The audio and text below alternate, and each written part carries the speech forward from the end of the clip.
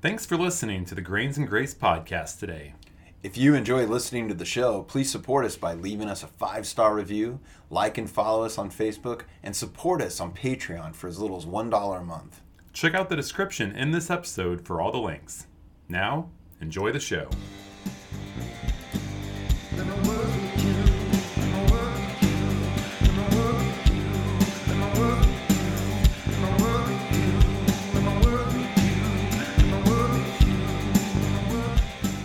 Grains and Grace Nation, it's Ryan and John back. Did you miss us? I missed you. I missed you, John. Something they don't tell you about in podcast school is that sometimes life gets very difficult and recording's not always easy to do. And that's why we put our heads together and we've come up with a new plan so that we can make sure you get your nutrition every week. It's nutrition. I like your daily dose of grains and grace. Yeah. We've got things in the works. So while you haven't seen us for, has it been 2 weeks since we had 2 weeks. Oh, 2 weeks. Man. It's worth it. Our little grains and grace babies. We got something coming. We haven't quit. We've got more coming. We're actually expanding. The YouTube channel, it will be happening. It will be happening very soon now. We figured out how we're gonna video and do everything, and this will afford us the opportunity to start doing interviews as well, and other different kinds of content too that we've been discussing. Yes. So we don't want to spoil all that now, but good things coming. Things are growing, and we love that you guys are listening to us, guys and gals. Speaking of people listening to us, we have people. Well, we do have people listening to Yeah. us. That is happening. Yeah.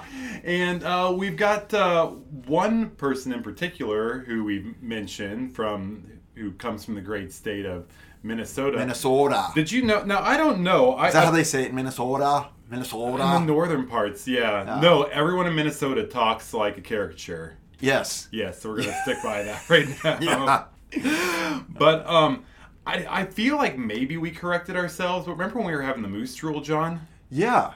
I feel like we corrected and said it was Montana, but one of the feedback notes that I got was that we screwed up and said that moose drool was from Minnesota. Yeah. So maybe we did, maybe we didn't, but they wanted to make sure that we knew moose drool, not Minnesota, and they wanted us to experience actual good Minnesota beers. Isn't Hams from Minnesota? I don't want to screw up and say again if that's the case. No, I don't think it is. Probably Wisconsin. But lo and behold, a couple weeks ago, I was out running some errands, and Kate, my wife, sends me a text message saying that we had a little delivery, a little gift dropped off. A little stork dropped off. Yeah, Pastor John delivered a 12-pack of beer that a good he brought Lutheran us pastor.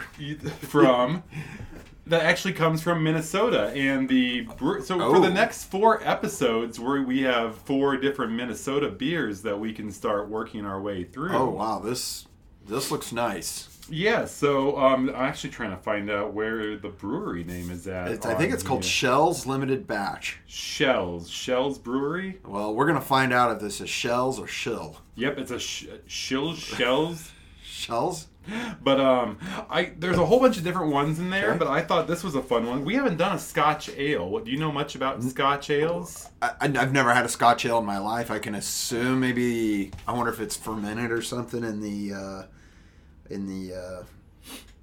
Well, you're on the right path. There's 2 different ways they do it. Sometimes they take like the little wood chunks from Scotch, like Scotch whiskey barrels, and they put it in, and sometimes they barrel it into the actual barrels, but it gets a little bit of that Scotch whiskey flavor brought into the beer. So this one is a Scotch ale from Shells. It says limited batch, which makes me feel very this is like exclusive. A really nice can, by the way. It is. It looks very fancy. It's kind of white and gold. And now, so this is what concerns me. Number one, it's from Minnesota. Yeah, well, that's should be concerning to start with. Because the Vikings are also from Minnesota, and Well, they have moments of greatness. Out of the 4-pack, it could be like their season.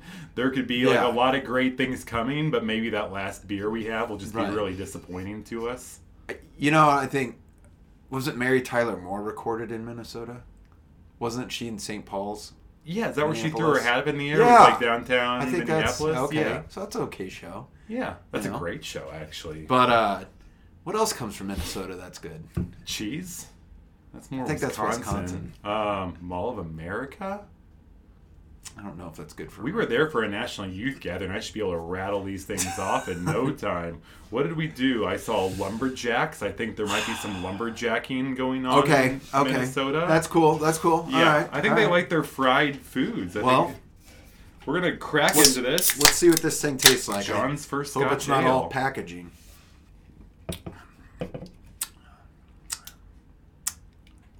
It's good. I like it. I will say, I've had Scotch ales where the Scotch flavor has been more pronounced. I think it was a little bit. It didn't spend as much time getting the barreling or the.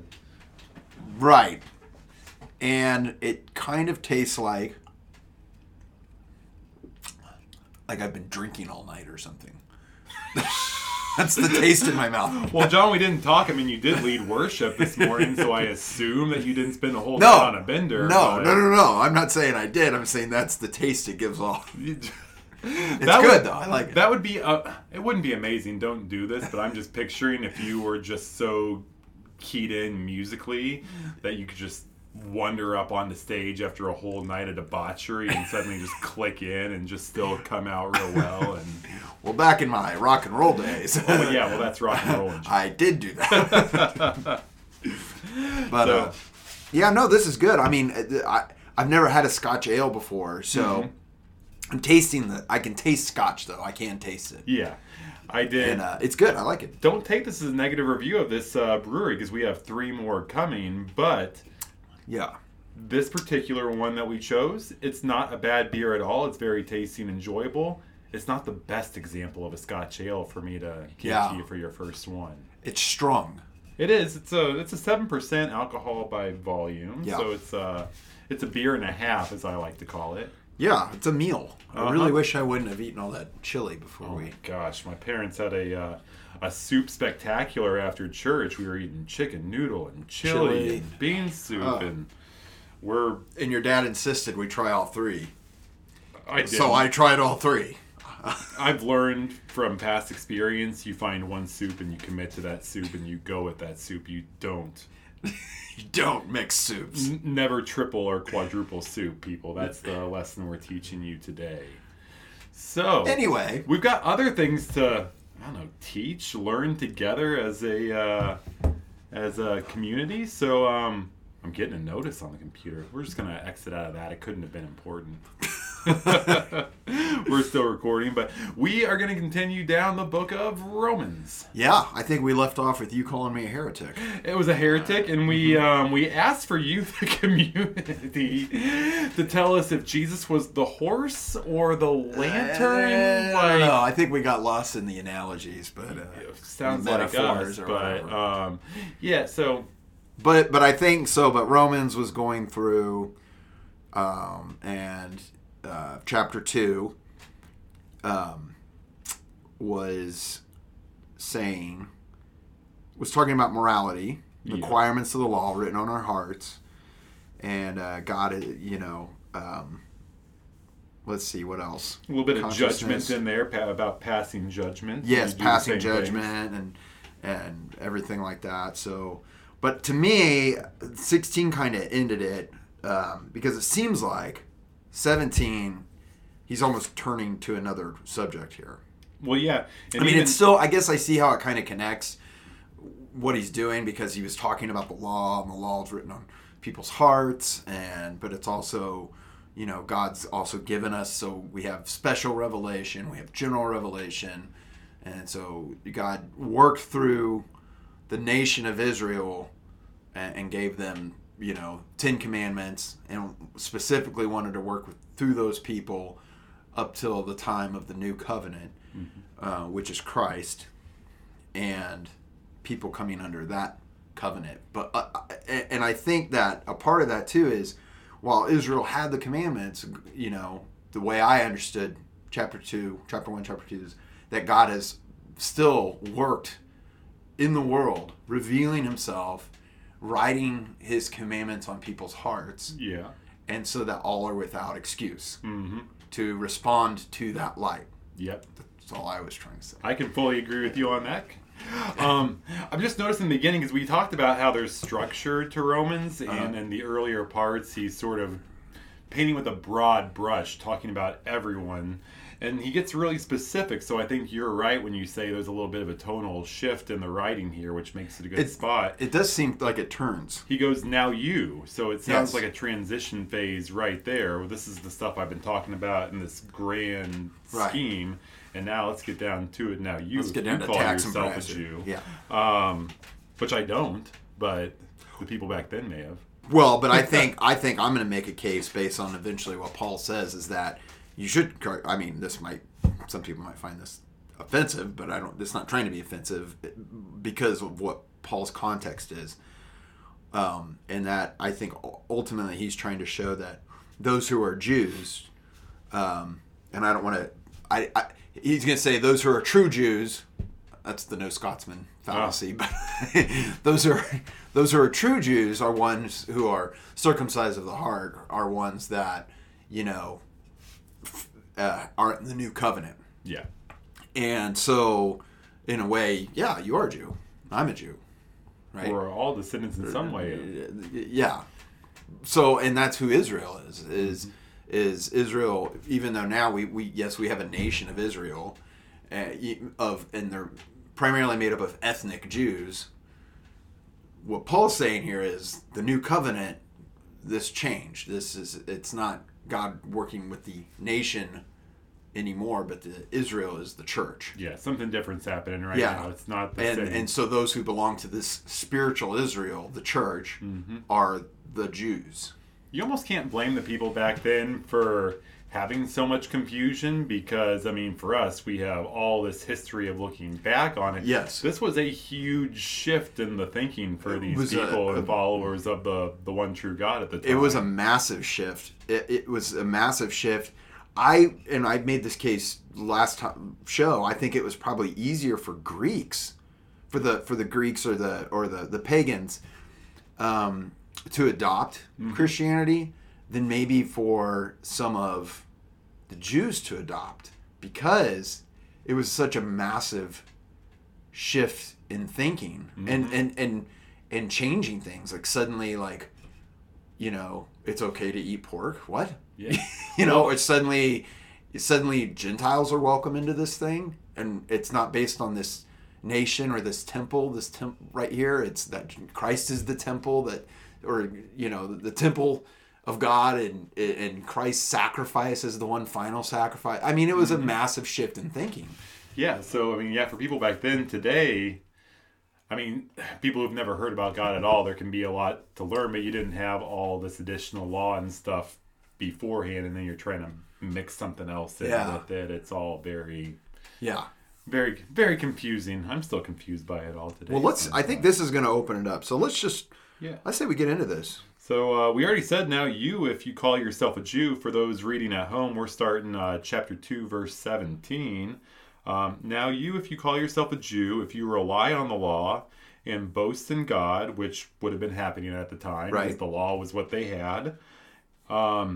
If you know his will and approve of what is superior because you are instructed by the law, if you are convinced that you are a guide for the blind, a light for those who are in the dark, an instructor of the foolish, a teacher of little children, because you have in the law the embodiment of knowledge and truth, you then who teach others, do you not teach yourself? That's not a bad place to stop. Yeah.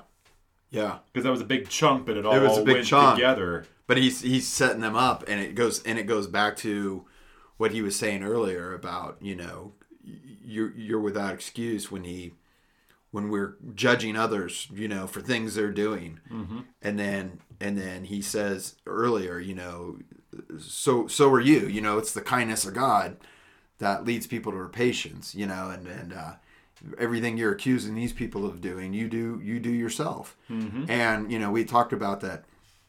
Paul's writing to lots of Jews as well that's in this church.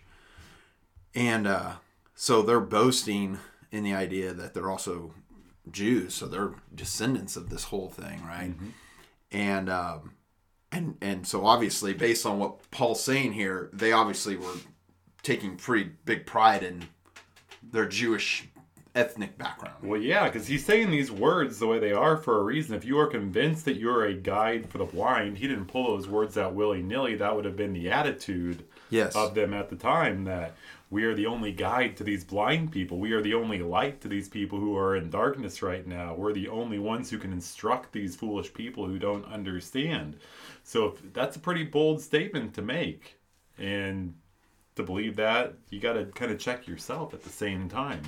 Yeah, and then he's just calling them to the carpet here. I mean, if you go from 21 and he says, who teach others, do you not teach yourself? So then he goes on to say, you who preach against stealing, do you not steal? Or do you steal? You who say that people should not commit adultery, do you commit adultery? You who harbor idols, do you rob temples? You who boast in the law, do you dishonor God by breaking the law? As it is written, God's name is blasphemed among the Gentiles because of you. I think, a lot of that is a really interesting set of scriptures too, because it really calls us all into question, even as Christians, right? Because we can sit there and talk about, let's say stealing, we can all talk about how wrong it is to steal, but let's, at the same time, there can be business owners out there, that are like, are you paying your workers right? Mm-hmm. Are you taking care of them? Or are you stealing what they're creating, the values and the wealth that they're creating? Are you just keeping it all for yourself, or oh, you're not supposed to, commit adultery, but are you thinking upon that woman with lust? Mm-hmm. Jesus, because Jesus says a similar thing, right? He says, if you so much as look on a woman in lust, you've committed adultery in your heart, or if you've got anger and thoughts of murder in your head about a guy, even if you haven't actually done the action, in your mind you have, and sin starts there, right? Mm-hmm. And so I think Paul's kind of calling that out and just saying, you think you're so great because maybe you're outwardly, following the law, but are you really inwardly? And this goes back to what he was saying earlier about one of the heart, the repentance of the heart, Mm-hmm. Now, something that just came to mind with this, and let me know what you think about this. Do you think he's telling these people, well, you think he's saying, well, I know you commit adultery, I know you're stealing, I know you're robbing temples, that you shouldn't be these teachers? Or is he just having a moment of humility? And I'll tell you the reason I thought of it. That's a good question. When I first started working with the youth in our church, way back when, I remember going to a leadership training conference. Right. And it was not just a Lutheran denomination-based one. It was a multi-non-denominational type one. And me and one other adult leader in our DCE at the time, Director of Christian Education, went to it. And I was still smoking cigarettes at the time back then. Don't do it, audience. But just saying where I was at this point. Right. And I remember me and another adult leader went out and had a cigarette, and all the other leaders came over like, your church lets you do that? I'm like, well, no, they don't let us do this. This is why we walked over here. No one's not letting us.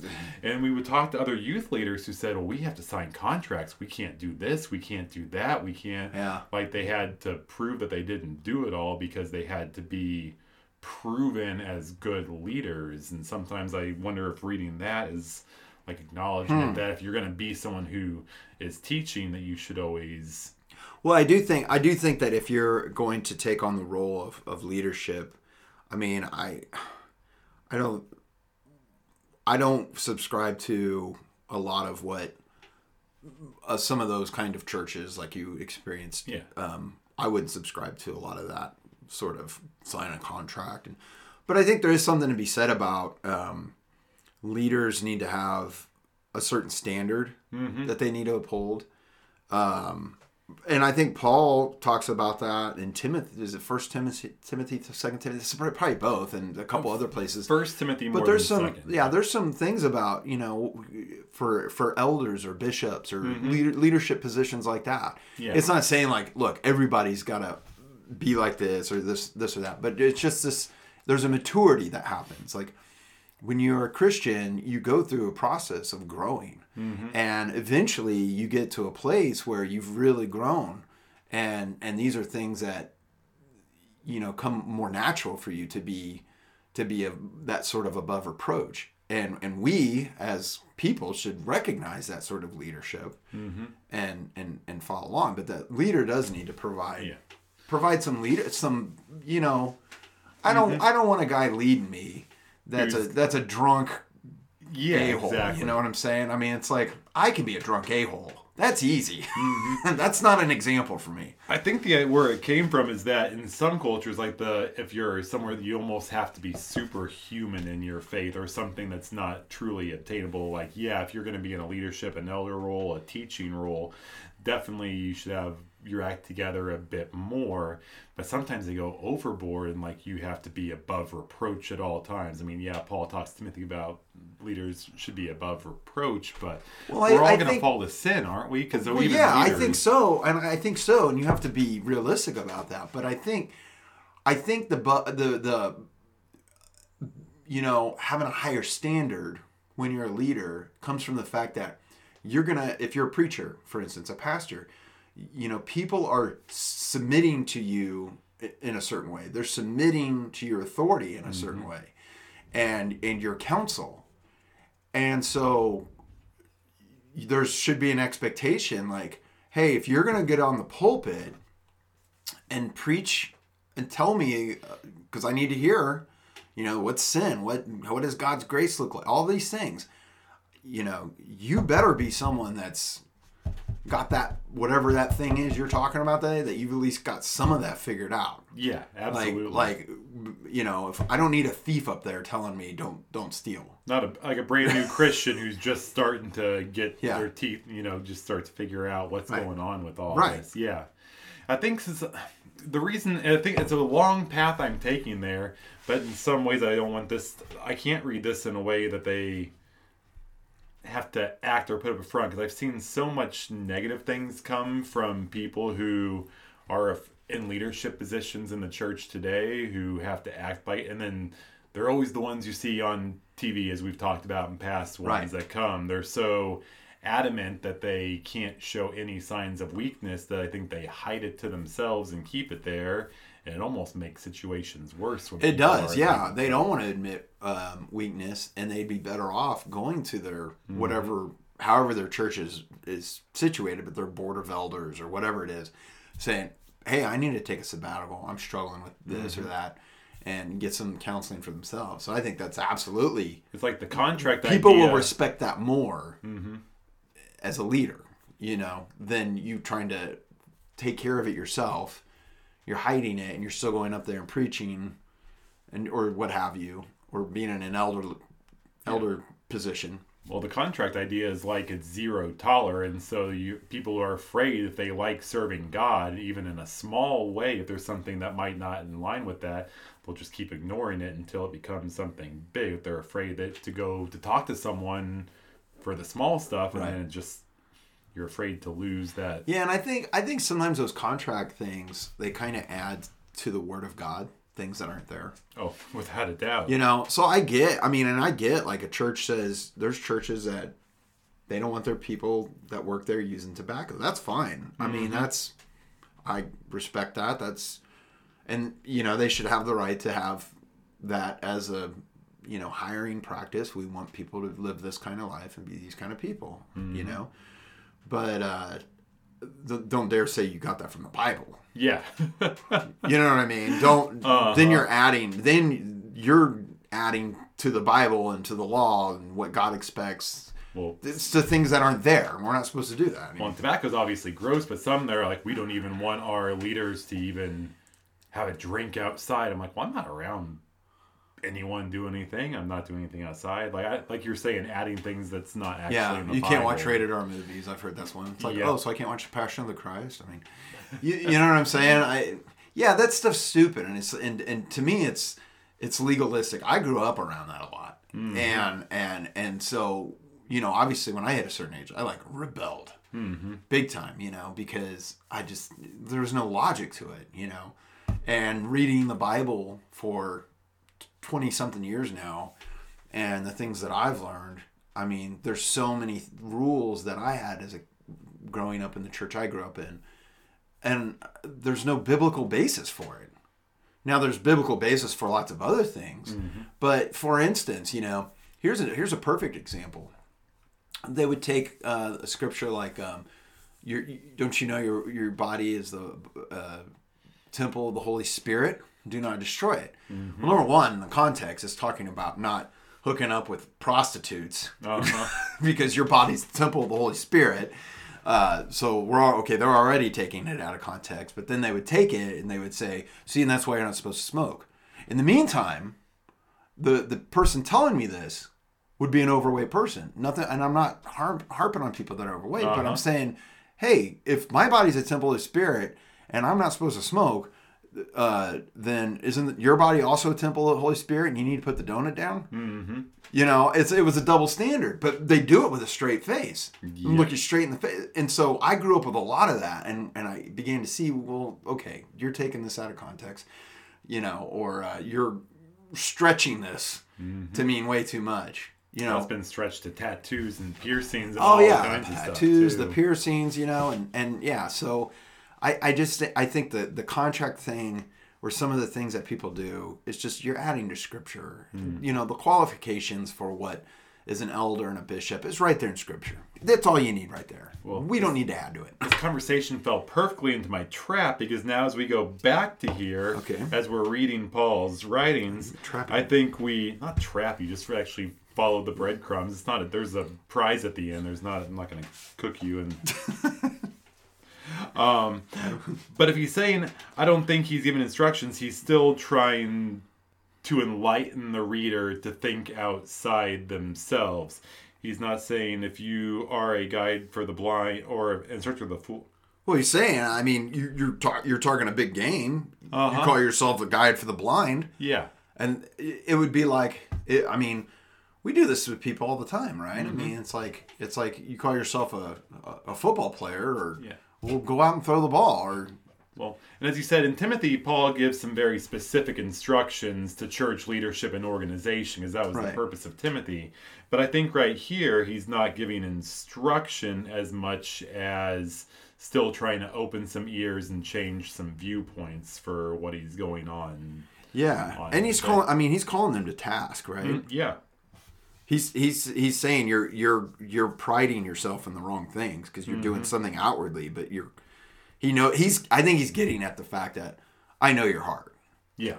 And if I can know your heart, God knows your heart. You're not fooling anyone. Yeah. You're preaching and railing not to steal and this and that. Because here's how I would stretch this even. And this could be a way wrong way to go about it, but let's take an example of now I'm probably gonna get into the weeds here, but weed it up. Let's take an issue like let's just take stealing. All right, yeah, it's wrong to steal, but are we also creating an environment so that it's not necessary to steal? Mm-hmm. I mean, what are we doing as Christians in our world to alleviate poverty, to alleviate people going hungry, to make it so that there's not a reason to steal? Yeah. Because people forget there's a reason why people are stealing. Mm-hmm. And sometimes they're just kleptos. I mean, sometimes people just steal because they steal. Mm-hmm. But more often than not, they need something. Yeah. And that happens a lot. And so it's like, yes, stealing is wrong, but what are we doing about it as Christians? And if we're not doing anything about it, then we who say stealing is wrong, are we not stealing? Like, is it from Les Mis, Jean Valjean, like stealing a crust of bread to feed a person? Yeah, yeah. Or like the Pearl, to pull the dog. You remember them? Oh, yeah. First line in that song, I don't mind stealing bread from the mouth of decadence. I mean, but yeah. So what are we doing about it? If we say that, we are against, I don't know, pick something, murder. Yeah. If we're against murder, but then are we doing things that cause people's deaths? Are we walking by and letting somebody starve to death? Are we a part of, dropping death bombs on other people in other countries? I mean, what are we doing about it? Mm-hmm. It's one thing to say, thou shalt not murder, but are we complicit in other people's murders? Well, that's another thing that came to mind here, because, he's definitely trying to point out hypocrisy, but he's speaking to these people specifically within the Roman Church, and he's saying these sins or these transgressions very specifically. I don't think he's just using stealing as a what if. Right. I feel like he used it because he was aware there was some kind of theft going on. He used adultery specifically because it was probably something that was very specifically happening at the time. He used robbing temples as an example. I don't think Paul pulled that out of his backside. I believe he used those specific examples as something that was actually happening, or he wouldn't have written it if it didn't apply to the people it was going to. Right. And then he goes on, because of that, to blame them, saying this is why God's name's blasphemed among the Gentiles. That's why. And of course, the Gentiles, another name for pagans or whatever, people that weren't God followers, right? And in reading history, I've read some stuff, and it was like, because it looked it was hypocritical, to say there were early Christians that would get themselves worked up into a frenzy and go after pagans, and it's like, wait, I thought murder was wrong. Oh, but it's okay if you're going after a pagan. Yeah. No, it's wrong. Oh, it's still wrong. Yeah. You said it with such confidence, I thought it was all right for a second. I was like, I get the pagans. Yeah, I get them. Right. Well, that's what a lot of... There were early Christians that did that. I mean, our church, the church has some stains, One or two. And we did some stuff like that. Or not all of them. There were plenty of Christians, obviously, that were saying, no, this is not... No, that's not right. That's not okay to do that. But, I mean, it's... I think Paul's calling them out, and when we act like that as Christians today, when we're making our mighty stands for marriage, but have a divorce rate the same as everybody else, or do one of our like millions of different marches that we do for a bunch of different causes because right here we're preaching the pro-life until the baby's born, then no welfare for you. And, then that kid's a piece of crap. Yeah, you're on your own, and let's go ahead and kill everybody on death row. Yep.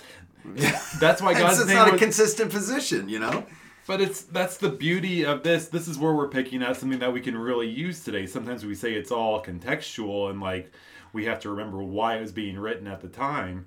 But this is exactly happening today still. So this is incredibly relevant. It's incredibly relevant. Because it's hurting our witness. It's hurting that when people see us being hypocrites, and it's that blatant hypocrite. I like to think that if I was talking to someone who wasn't a believer, they would appreciate much more me being open and honest with my sins and problems in my life than me trying to church everything up and say, no, I can't do any of these things. I normally try to not put my own political positions out there or anything like that. Don't you dare, John. But I will say on this one. So I do have a pro-life stance personally. Yeah. Right? I'm personally pro-life, but I'm pro all of life. Mm-hmm. Right?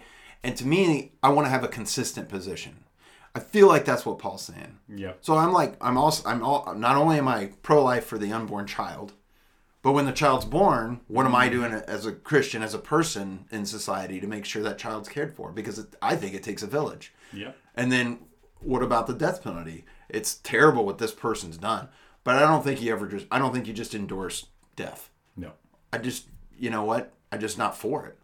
And, what about the industrial military complex? Yeah, we need to bring that in a little bit because I just don't think dropping death bombs on everybody is the way to go. I'm not pro-war. So I'm trying to have a consistent position in this thing, Isn't it weird that the two of us having equal stances on life across the board, not just from one, but that's a radical stance. It's a radical stance. Take that seems so weird. I mean, right. Because some would say I'm leftist and others would say I'm conservative. Mm-hmm. And I just agree with the Bible. I'm just, Shakespeare, a pox on both our houses. I don't think you Yeah, exactly. But one thing that I've always said is, the hardest person to share God with is someone who's dead. Yeah. So, I mean, you want people in prison to come to know God and have a turnaround, and we believe that there's hope for someone on death row, no matter what their sins may have been. If we preach that there's hope for them, then we also can't say, well, let's kill them as quickly as possible without the opportunity. I really doubt that having a pastor say a few verses of scripture right before you get a lethal injection is really going to be that life-changing moment right beforehand. Well, and then my big one's always been because I believe in, saving the lives of unborn children, but it's like the children are born, and then there's the same group that's the loudest, that's for them, are the same ones that don't want to help these single mothers out at all. I'm like, I don't get that. It's like, wait, you're just creating a worse situation, It's like, no, we as Christians need to be for all of it, we tell them, you got to have this baby, and then they haven't. We say, well, you made the decision. Go ahead and do it. Be responsible. It's that's stupid. That's just such a, it's not logical. I think God wants us to be loving people and to so going back to Paul, it's like, don't just preach this faith. Don't just preach these laws. Don't just preach this thing that God is love and this and that. Live it. Live it out. Actually be an example of what it looks like, what God's love looks like. That's the biggest hypocrisy. It's not the stealing or the adultery, although, yes, those are obvious signs of hypocrisy. But it's saying you believe in something based on love and not showing love. Yeah. I think that just covers all of it. Because if you're stealing from someone, you're not showing love for them. If we are being adulterous as men, which isn't just sleeping around when you're with someone else, it's looking at any woman or treating them with lust, not the way. Right. That's not showing love for them. If you're stealing from the church, you're not showing love for, it all comes down to that hypocrisy of saying I'm all about love, but I'm not going to do it myself for a second. Yeah. I'm all about missionaries going over here, but I'm not going. No. Or I'm not going to help with the money. It's like it just comes out of nowhere. Yeah. I think we beat that dead horse. I always want to admit nay, but I've done it so many times, and I think it's lost its. To our longtime listeners, how many times have we said beat the dead horse and I've made the nay sound? Nay. Go back to all of our old ones and count. That's this time. Nay. That's a goat. That sounds bad. That's like a Jim Brewer from Saturday Night Live goat. I'll take that as a compliment. You're not supposed to be watching that. We have a contract. So God's name is blasphemed among the Gentiles because of you. Do you mind if I go on to 25? Go for it. Do we have any more? Yeah, I think we got some. Oh, do we have time? We got a little bit more. Yeah. Oh man, we're going to push it though. All right, circumcision has value. This is verse 25. Circumcision has value if you observe the law, but if you break the law, you have become as though you have not been circumcised. So then, if those who are not circumcised keep up with the law's requirements, they will not be regarded as though they were circumcised. Man, Paul and his circles of circumcision. No, it says, let me make sure. Did I read that backwards? It says, if you break the law, you have become as though you had not been circumcised. So then, if those of you who are not circumcised keep the law's requirements, will they not be regarded as though they were circumcised? I'm just saying that goes back to my point. Mm-hmm. If people are responding to the light that God's given them, he's counting that. Just like Abraham, his faith was counted as righteousness. And I think there's people in the world, maybe they haven't heard of Jesus, but if they're responding to the light of God that God's giving them, their faith will be counted as righteousness. Mm-hmm. What do you think? I know that sounds Rob Belly, but I don't think it is. Because I think there's still a place. I think there's still a hell, and I still think that people go there. Mm-hmm. But I think people choose to go to hell because they don't want God. Rejecting. I don't think anybody's going to hell because gosh, I just didn't know and dumb luck, and now I'm in hell. Goofy's in hell. Yeah. Gosh, Mickey. All I can think of is that sometimes Paul. And only in Romans do I see it, like the part where I do what I don't want to do, but I can't stop. Sometimes he talks himself into circles, and I just want to edit Paul. Like, I know not edit the Bible, you know, anyone takes a word out from Revelation, but sometimes he makes it unnecessarily confusing. Circular, like a circumcision. Well, but I think some of that is, too, maybe because his mind's spinning in 1,000 different ways. It's gotta be. He was a little ADD. Yeah, well, and he was, you know, a pretty devout, strict Jew who suddenly had the gospel revealed to him. And, like, you can imagine all these dots that are suddenly connecting for him.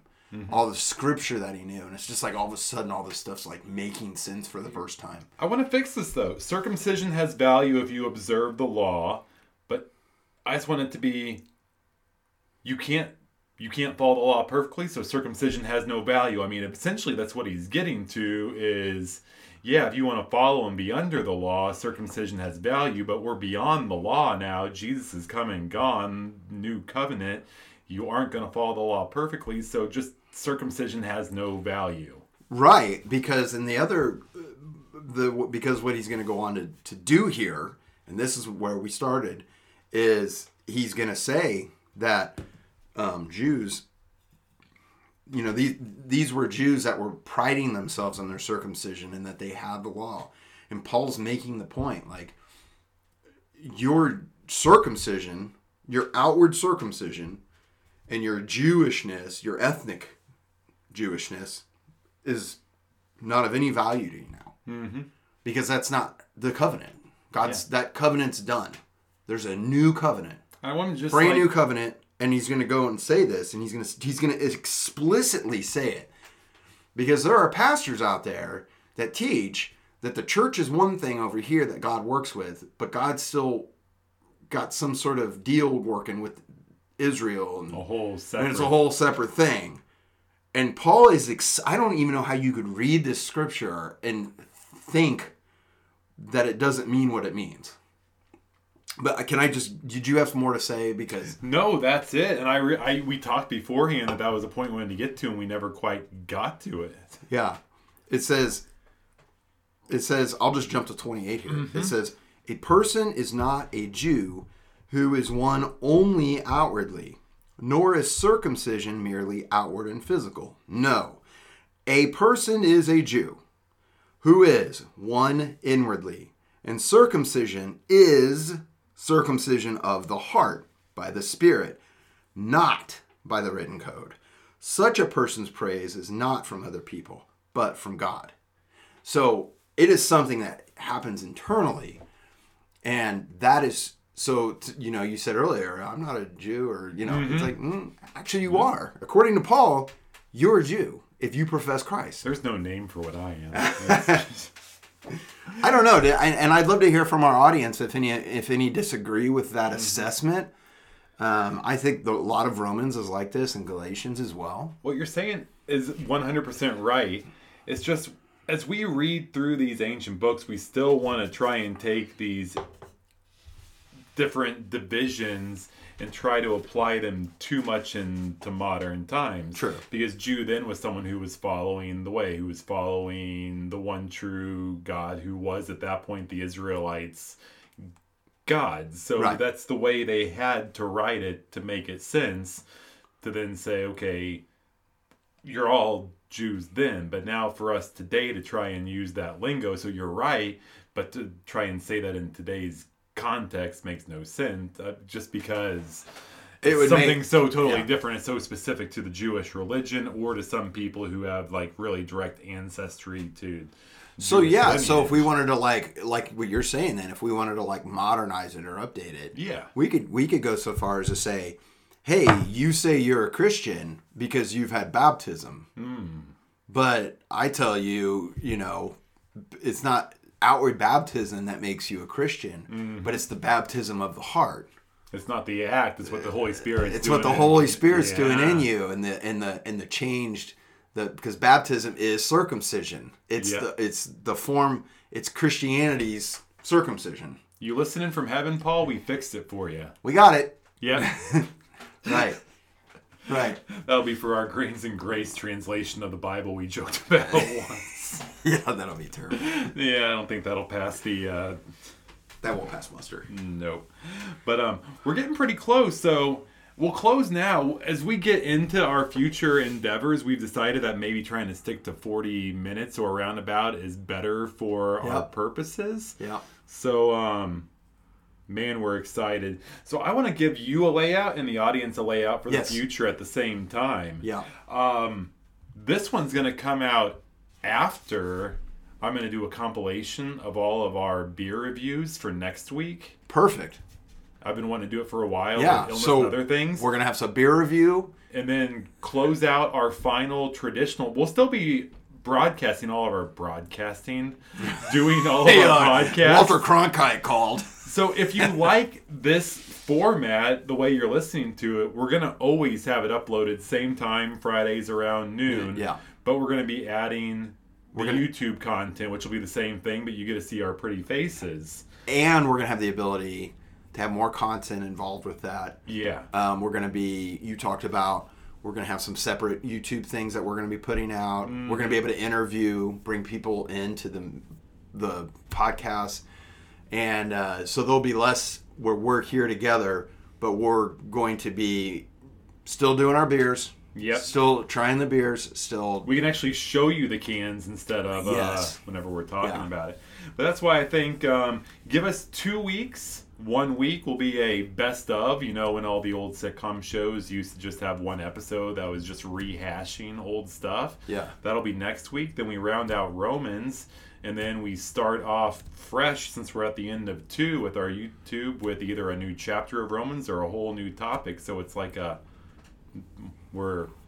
it's all together. It's all together. It's a neat, tidy package. Well, until then, this has been the Grains and Grace podcast. That's John. And that's Ryan. That was kind of nice, though, we did that back. Huh. All right. Bye.